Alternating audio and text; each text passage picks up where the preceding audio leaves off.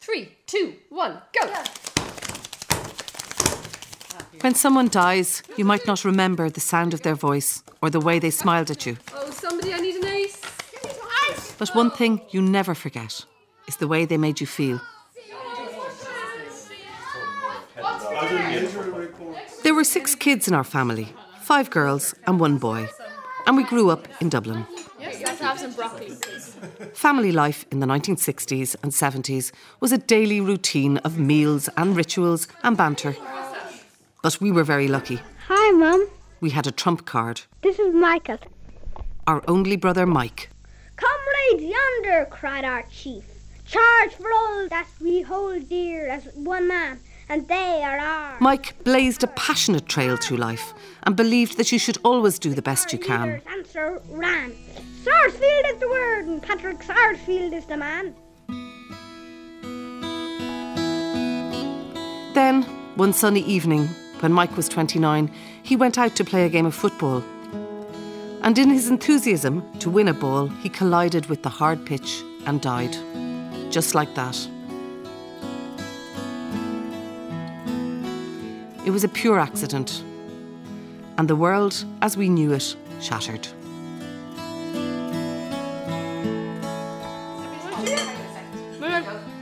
Somebody pass me the carrots. My brother Mike is now dead, longer than he was alive. The stories of his life are like those of everyone we have loved who left us too soon. And it's in the details of their lives we find the strongest memories. Going back to school next week. You know James is starting first year in senior school. So often the tragedy of a sudden or shocking death clouds these memories. And that's how it was with me and Mike for a long time. Guys, stop teasing me, okay? But now, 30 years later, I know Mike is still with us somewhere. Thanks. Back to the beginning. We almost missed out on knowing Mike altogether. Yes, please. When Mum was giving birth to Mike, she was given ether, which knocked her out. When I woke up, they said, here's your baby. And they gave me a skinny, black-haired baby. And I said, that's not mine. And they said, yes, it is. And I said, no, it isn't. So they disappeared with the baby, who was all wrapped up, and came back with a glowing pink and white, gorgeous baby, and that was Michael. He'd red hair, pink cheeks, and looked very, very, very content. And that was him. Here we go round the mulberry bush, the mulberry bush, the mulberry bush. Mike was second eldest and big brother to 4 of us. Kath, Bridgie, Anna, and me, Sheila. And there he is there, look at him making his communion in Muckers. He'd have been the same age as your Michael there. Oh my goodness, and white ankle socks. And sandals. Very sweet, and sandals, yeah. And the hair. The hair all brushed to one side. Brushed to one side. Oh, the grass, it is green around Ballyjames. Dee, our dad, died 10 years ago. But Mum still lives in Ranelagh, in the house they bought together over 60 years ago. So look at this room. There was always a fire going in here, always a huge fire, and it was the only room in the house that actually had heat in it. Come back, Paddy Riley, to Ballyjames. It's an ordinary 4-bedroom, 1-bathroom semi, filled with a very random collection of furniture. But their lives and ours can be seen in every corner. Oh my God, where did you find that? That must have been up in the attic, was it? That's the tape recorder. The old Sony tape recorder. Yeah. It was the volume control. And it was the old reel-to-reel. Yeah, we were all intrigued because it was totally new. And I remember everybody clustering around it, and there was always a huge excitement about it. Goodbye, people. I'm nearly 7. I'm nearly 8. There was always something happening in every room of the house.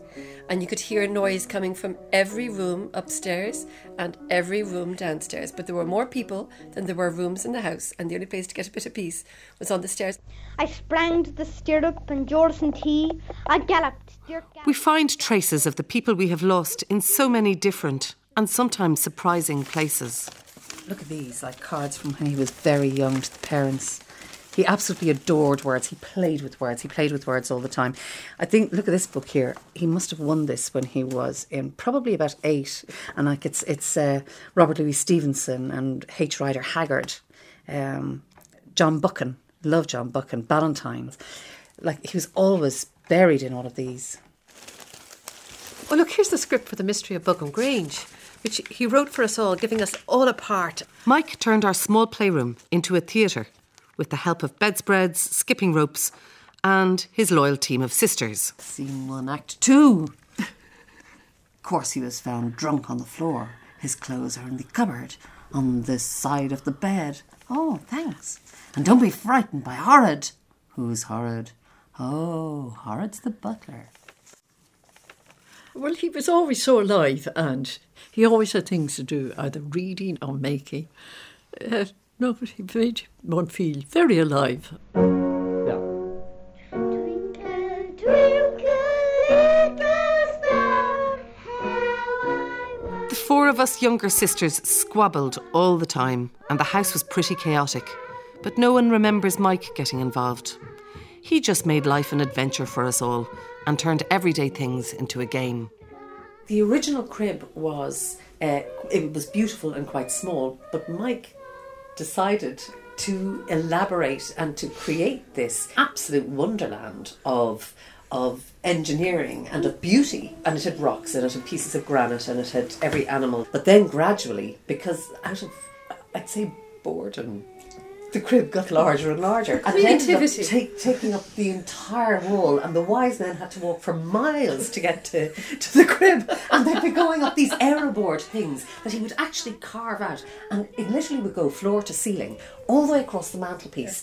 A sky that had little tiny holes poked in it with things that dangled. And they would have a star that came all the way down the side and sort of came down to the floor with a little beam of light that was sitting on it. Right, so, who's on for a game? Me! One of the nicest things in life is being surrounded by people you love and creating moments which you can recall in quieter times and treasure forever. Okay, Grandma, you're playing for us. I loved the long summer evenings. There was always something going on in the garden. And usually it involved everybody, which was a major treat to be included in that, because there's 13 years between the youngest and the oldest. And being the youngest, to be included in something that involved 8 people and a dog was magic. Do you remember the cricket season? Mike used to play cricket in school, so we played cricket here. I think we used a tennis racket as a cricket bat, but the ball was still fairly hard and it went in through that window that number of times. There was also late night hockey. There was floodlit hockey when we turned on all the lights in the back of the house, and we'd play hockey in the dark, which was just like, it was violent and dangerous and really noisy. I have no idea how the neighbours put up with us.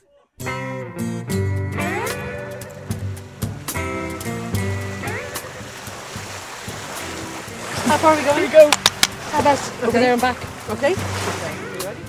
In moments of real joy, time stands still.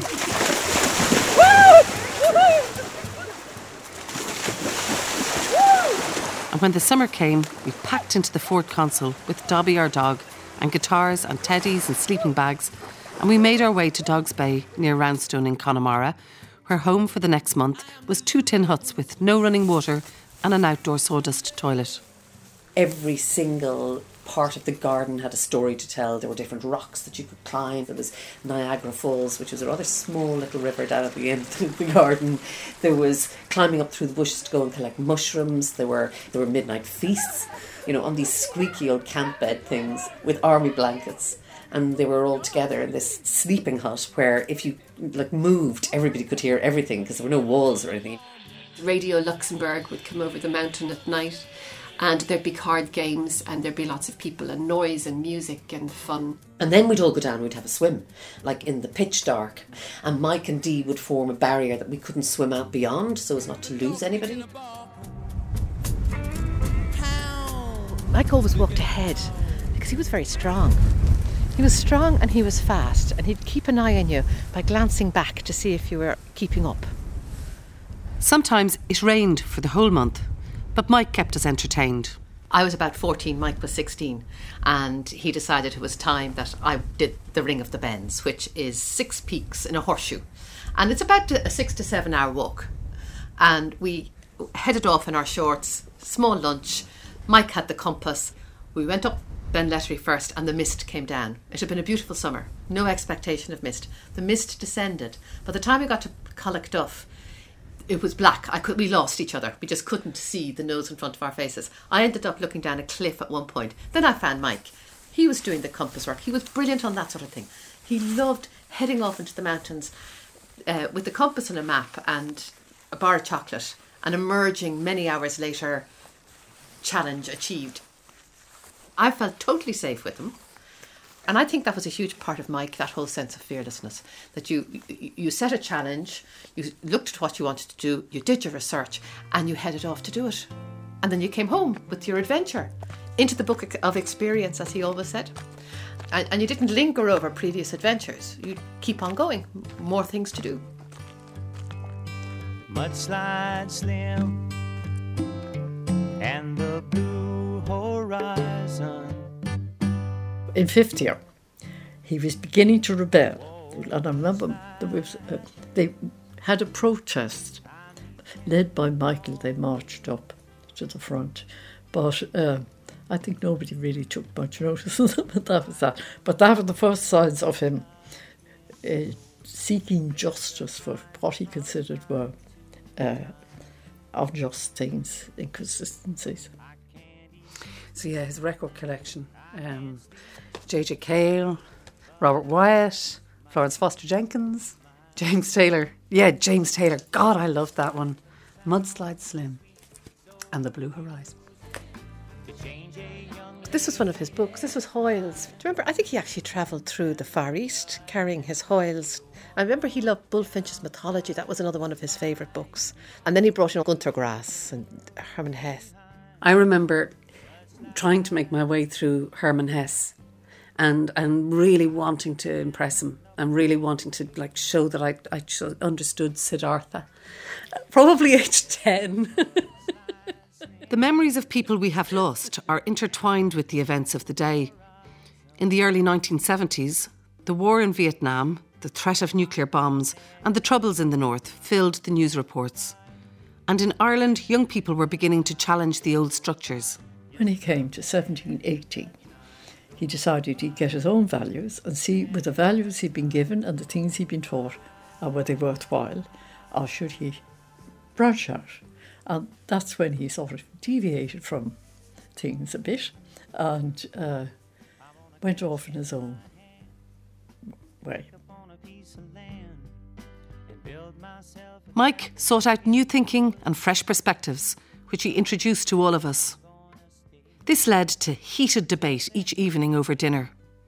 But it also opened doors which made it possible for us all to develop our own ideas in his slipstream. Derry is a city of mourning today, and in the Bogside people wander up and down Rosville Street, waving their hands in the air as they talk of the horror which came to their street. Mike, as a mid-teenager, responded with great passion to all of these things going on in the world at the time. And I think it was after Bloody Sunday. I remember him saying to me that it was an accident of birth, that we weren't deeply involved in what was going on in Northern Ireland. Oh, look at that. Do you remember that jumper? Yeah. Did Mum making that jumper? I think we had all had our hand in knitting it. He looked awful. He'd long straggly hair and he looked a mess. I mean, he'd have given a coin if you saw him. But that was him, do you know? I thought he was stunning. He had this light and this energy that just exuded from him. And to be honest, I didn't really notice the hair or the jumpers. He also did look a bit like Robert Redford. It's true. It's true. It's true. Having a look at this report when he was in his final year, the headmaster says he has shown a most mature attitude during the term and has maintained a high level of work throughout.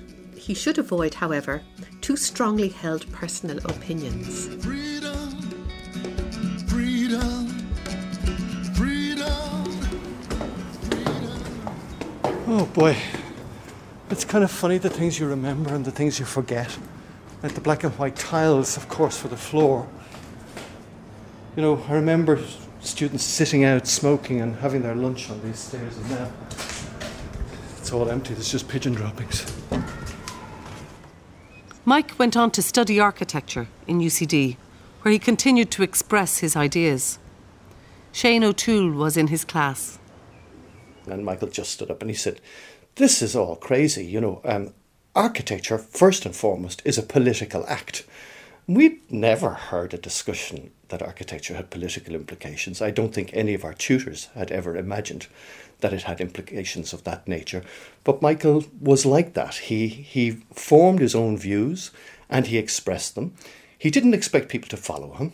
He wasn't looking to be, you know, the standout person. He just saw the world in a unique way. He saw the requirement for individuals to personally engage with the world and to take action over things that they thought weren't right. And that led us to kind of follow in his footsteps. He was different from all of us in an age when we were different from our parents and different even from people who were 5 or 6 years older than us.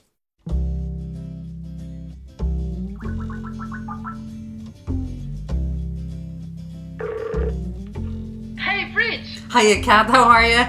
I'm good, just back in from a few days at Perpignan, down at the sea. Oh, how lovely. Listen, come here to me. I have a quick question for you. I have a map here on my knee. That last walk that we did from Rockfixad. Today, we can see so many places in the world online. But in the 1970s, when Ireland felt like a wet grey rock on the edge of the world, our imagination was fed by the stories people sent home. 1975, Paris banks of Seine, 6 p.m. Saturday. Mike headed off to experience it for himself. Orient Express departs tomorrow, so I have all of today wandering through and around. After an explosive 12 hours during which I buzzed every Bulgarian authority in sight, it seems that I am not going to Istanbul. Problem with border guards. Bulgaria is a really lovely country. My only overnight problem were the wild dogs. Early in the morning, 2 approached. Having exchanged yesterday, I had 5 pints of tea in 2.5 hours. That's what Nietzsche does for you. I remember when those letters used to arrive, and Mum would wait until Dee came home, and they'd vanish into the drawing room, and the door would close, and there'd be a lot of silence for a very long time, and we wouldn't know what sort of a letter would have arrived. Perhaps I should mention my ant bites all over. One gets a fright when one sees a mirror after a week's absence. He always kept in touch with home. He pretty well wrote once a week. Just I had asked him, I said, will you please, just once a week, drop a note, you don't have to say much, just let us know you're okay. Which he did. And love to the tinies. I must write especially to them. All the best, Michael.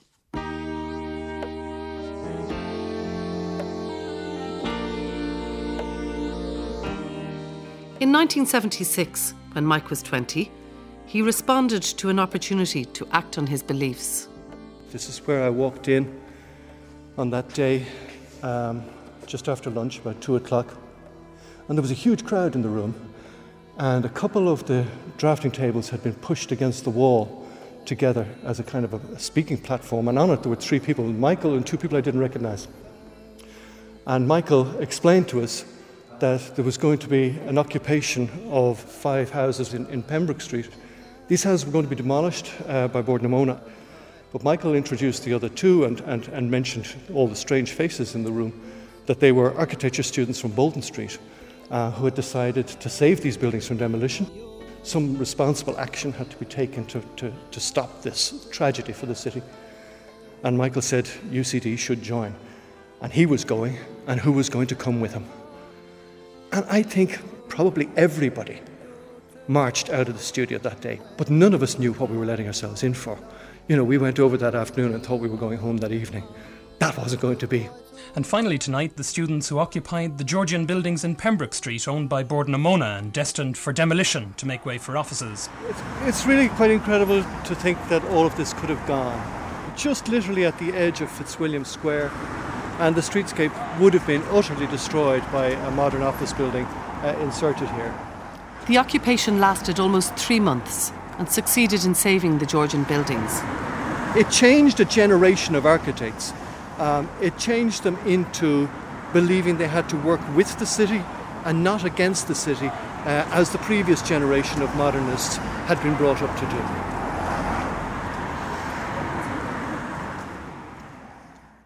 Look at the detail in this. I don't even know what that thing is called, but the bit of the bridge, the detail in that is... When someone's time on earth is short, the memory of every detail of their life takes on a new meaning.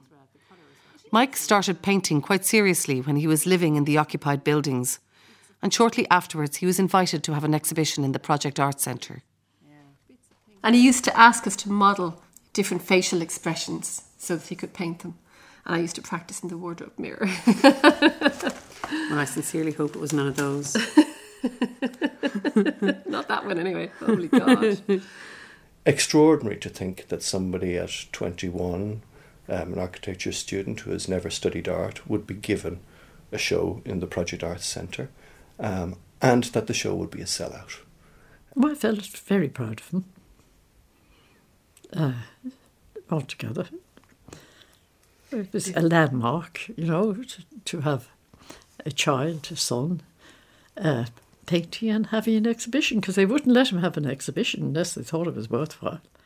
Rollin', rollin', rollin', rollin', rollin', rollin', rollin', rollin', rollin', rollin', rollin', rollin'. With the proceeds from his exhibition, Mike bought a flight to Perth, where he worked for a few months, and he then hitchhiked across Australia and travelled on by boat to Java and Sumatra. Madang, 5th September 1977. Dear all, a brief note to let you know I am alive and free and in proud possession of a shiny new passport valid for 1 year. In case I had found myself inside, I had already prepared by arranging to go wild pig hunting with the chief of the military police in the Batak region of... I certainly was very excited by his travels because these were places on the globe. These were places on the board in a risk game, and he was off in these places. So that meant I could go to those places as well. So while I knew that Mum and Dad were quite concerned as to where he was, for me this is what we were raised to do. Up to Chiang Mai in the heart of the Golden Triangle, and a bit of hill trekking among the Shan tribe people, remnants of one of Alexander the Great's forgotten armies. So Michael went with a guide, but it was 10 days overland from Bangkok up to the Golden Triangle. And his guide spoke no English, and Michael spoke no Thai. But it happened that his guide had been briefly a seminarian, and so for that 10 days they conversed in Latin the whole way from Bangkok up to the Golden Triangle. Charlottesville, 23rd of July 1978. Dear family, being away gives us all a chance to look at life back home through fresh eyes. The two things which you taught us. When Mike got a chance to study in America, his letters home talked of the importance of detaching oneself from one's background, so you could examine it for traces of prejudice, fear and superstition. But above all, the overriding values are the ones that you gave us all, and which we love you so very much for. These values of love and responsibility. Of course... I just found a letter that Mike sent us, myself and yourself, when he was 22, so I would have been 20 and you would have been 18. And he was talking about happiness. None of us is particularly brilliant, but then one's potential doesn't matter in the least. All of us have the education, the sensitivity and the love for other people to lead happy lives and to help others to find their happiness too. Life is long and we have plenty of time. Oh, that was our graduation. Fantastic. Because Mike and I graduated one after the other. Hiya, how are you doing? Hiya, how are you? You too. How are things? Very good, very, very good. Where are you off to? Sometimes it's a touch or a sound that triggers memory, and sometimes it's a place.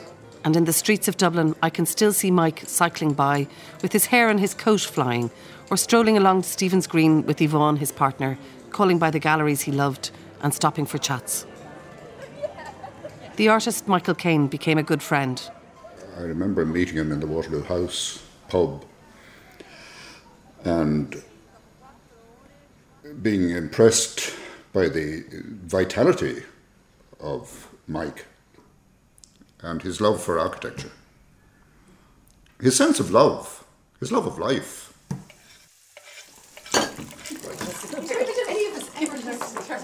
I certainly remember when he would come into the house, because there was always quite an impact. There was always so much more conversation, there was always so much more debate, and then there'd be long pots of tea after dinner that would just go on and on and on all night while we had to do the wash-up and whatever else. He always managed to get out of doing the wash-up. He had that skill all of his life, he got out of doing the wash-up. Saturday afternoons then he'd come in and he'd watch the rugby with Dee, and again the fire would be lit and I'd lie on the floor and I'd try to be as quiet as possible so that I could actually hear all this adult conversation that was going on. It was all about rugby, but it actually got quite philosophical and it had quite a broad range of reference. It just felt really nice to be in this company. Mike's first job was working as site architect with Shane for the Pope's visit to Drogheda. At the same time, he was making a life and developing ideas with Yvonne. His relationship with Yvonne was extremely important because they both influenced each other. And they both had somewhat revolutionary views as to how architecture should go, especially in Ireland. In 1980, Mike and Yvonne were invited by the Independent Artists Group to prepare an architectural room in their annual show in the Hugh Lane Gallery. Well, the making of a modern street was a huge thrill. I mean, if architecture was going to be in an art gallery, I mean, architecture didn't communicate with the public before, so this was totally different. We would never shown with artists.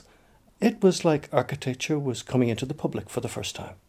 Most of the architects involved in that exhibition went on to develop into very significant practitioners in the years to come. And the most significant development that took place as a direct result of that exhibition was the redevelopment of Temple Bar through the formation of a group of architects known as Group 91. I'm just coming into Meeting House Square now. I'm flabbergasted. There are two large tours here. One of them now leaving. Each must have about 35 people in them who are here to look at the architecture. I mean, when we were doing this, we could never have imagined that the transformation of Temple Bar would put not just Dublin, but Irish architecture on the international map. It has given rise to what is now a flourishing school of architecture. To a large extent, if there are two people who could be put at the beginning, I would certainly say it's Yvonne and Mike.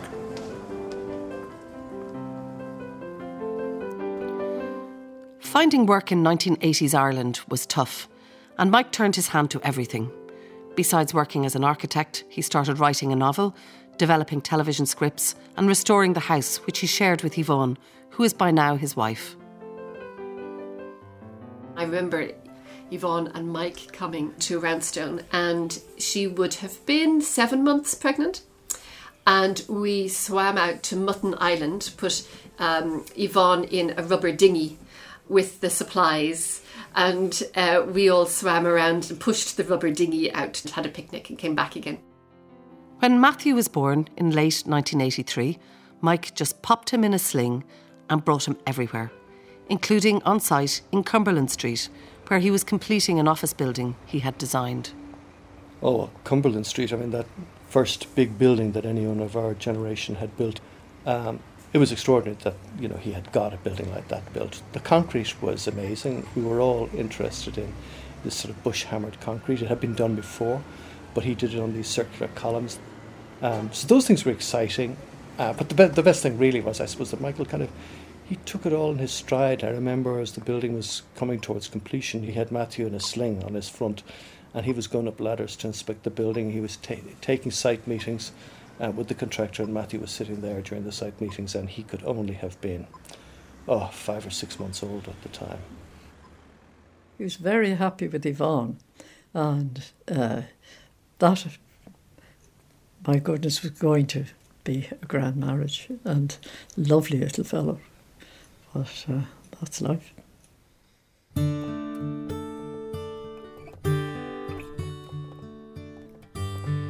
When When someone dies, you always think about the last time you saw them. I last saw Mike on his 29th birthday, 2 weeks before he died. I cycled down to him to give him a bottle of martini, and he insisted we share it. And so we spent the evening talking about ideas for film and television and our plans for the future. Bridgie, who was 20 at the time, called by and he cooked for her.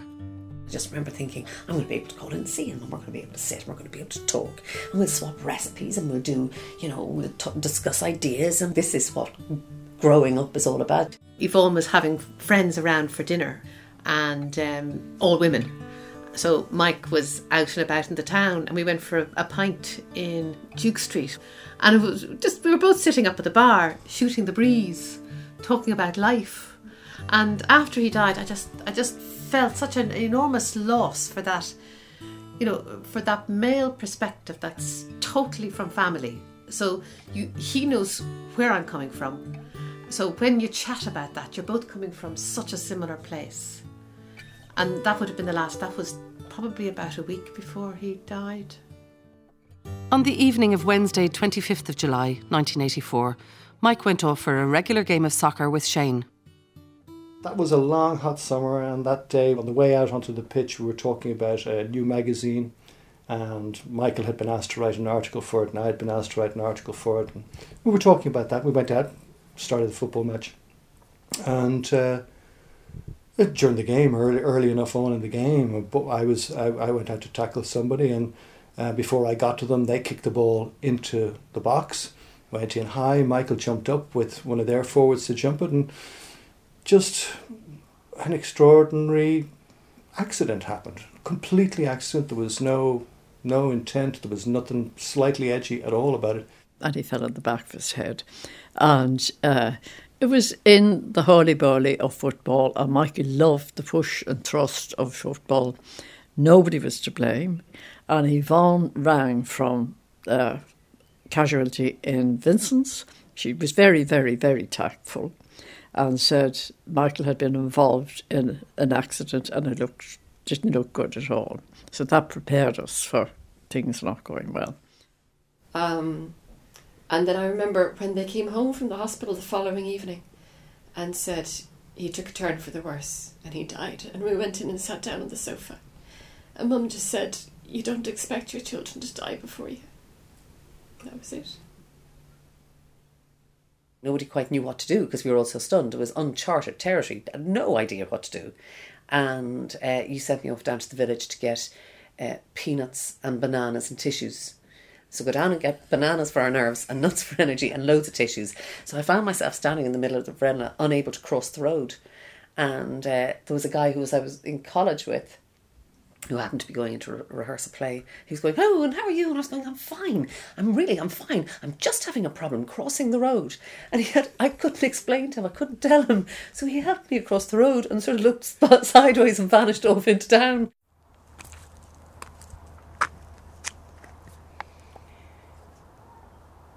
This is a great spot for Mike, isn't it?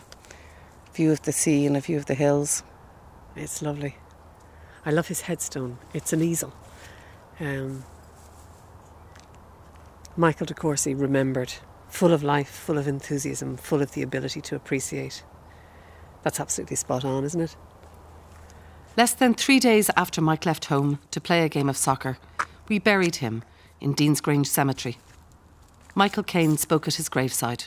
There was a veil of sadness and shock, so that almost all of it, I just remember the atmosphere of the period of summer and sadness, and I don't remember much about the words I used. I remember the poem I read. It's called The Long Garden. It didn't have a great deal of immediate connection with Mike, but somehow it seemed to fit in with something to do with the atmosphere of loss and sadness, I suppose.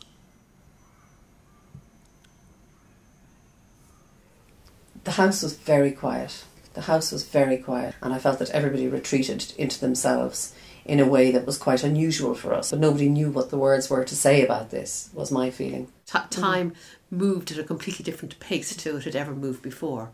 So it was very slow 1 minute, and then 6 months had vanished. And I was offered a job in Papua New Guinea, and I thought, I have no idea what the weather is like in Papua New Guinea, I'll take that job.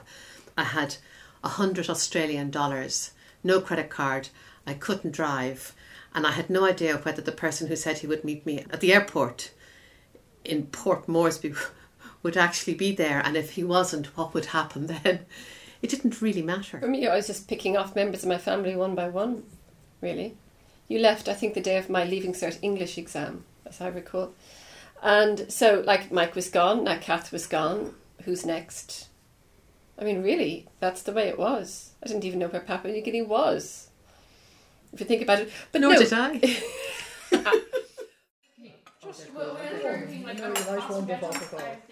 When someone dies, the structure of life as you know it shatters. There is life before their death and life after, and it can take a long time to make sense of the new configuration. But as the waves of grief begin to ease, it is possible to reach out for the memories of everything you knew and loved about them, and to absorb their spirit into your new life. Anyone for a song? A one, a two, a one. You are my sunshine, my only sunshine. I don't think the core memory ever fades. I think there's some essential elements that always remain with you. A presence. And Mike's was tremendous. One of the things that's really remained with me for the last 30 years is when I was 10, and with Mike's encouragement, I wrote a letter to the Irish Times. He's the one who made me realise that whoever you are, there's always something you can do to make a difference. I quote him to my kids now, if you're unhappy about something, well, what are you going to do about it? I learned from Mike that you are not defined by one thing, you're not defined by your profession, you can be many things in a short life. And so I myself have done things like catering, directing, choreography, teaching, I'm now a producer, but anything is open to me. And if it all stopped in the morning, something else would start again. He knew the importance of the short span that we all have on this earth, and that you should do something with it. He did it for himself. But by doing it, by living that way, more or less in a day-to-day way, he inspired us that that was something that you should do. To Mike. To Mike. Mike. As the years passed, we rebuilt our lives and slowly discovered that Mike lives on in our hearts and through the stories we tell. The great sadness we experience through the loss of a loved one can make us both more fragile and much stronger. And most of all, from their death and from how they lived in the world, we can learn what makes a good life. As long as the sun shall blow, as long as the wind shall blow, as long. Hey, Grandma. Hi, Matthew. How are Good you? to see you. Good to see you. How are you keeping? Off to football. Yes. Just Dressed in the like gear. It's beautiful outside, isn't it? Tea. I love a cup of tea. Great. I have this kind of idea of a kind of a strong, loyal father or and husband and brother and son and a very interesting man. I'd love to. I've always said to Mum that I'd love to sit down and have a pint. Like, it would be amazing, just to chat. Do you know? And really just tease out issues, and really get a kind of an understanding of what he's like and talk about what's going on in my life. Yeah. Like, I'd be sitting a certain way. My mum, she'd say, Mike used to sit like that. Like, I think aesthetically I look very similar to him. So I think that's a kind of a given. But even like small little things. Like, I remember a couple of years back eating a mandarin, and I was opening the mandarin, and I bit into a part of it, and I pulled it apart and I opened it like a kind of a fan, exposing the kind of inside. And she was like, that's exactly like Mike used to eat his. But it's something so bizarrely idiosyncratic. You're like, oh, fair enough. What do you say to that? Where are the keys? Who do you have them? I don't have them. I hope. Do you have them? Will you light the fire and I'll start dinner? I will light the fire, yeah. I think love is very important. I think love gives you a kind of a basis to continue and to develop. And I think, you know, without that, I think from personal experience, that without someone who loves you or a network of people who you love, things are more difficult. It kind of gives you a foundation, which I'm very thankful that I have a foundation of love, and yeah. Sunshine, isn't it nice to be home again? Well, I said, isn't it nice to be home again?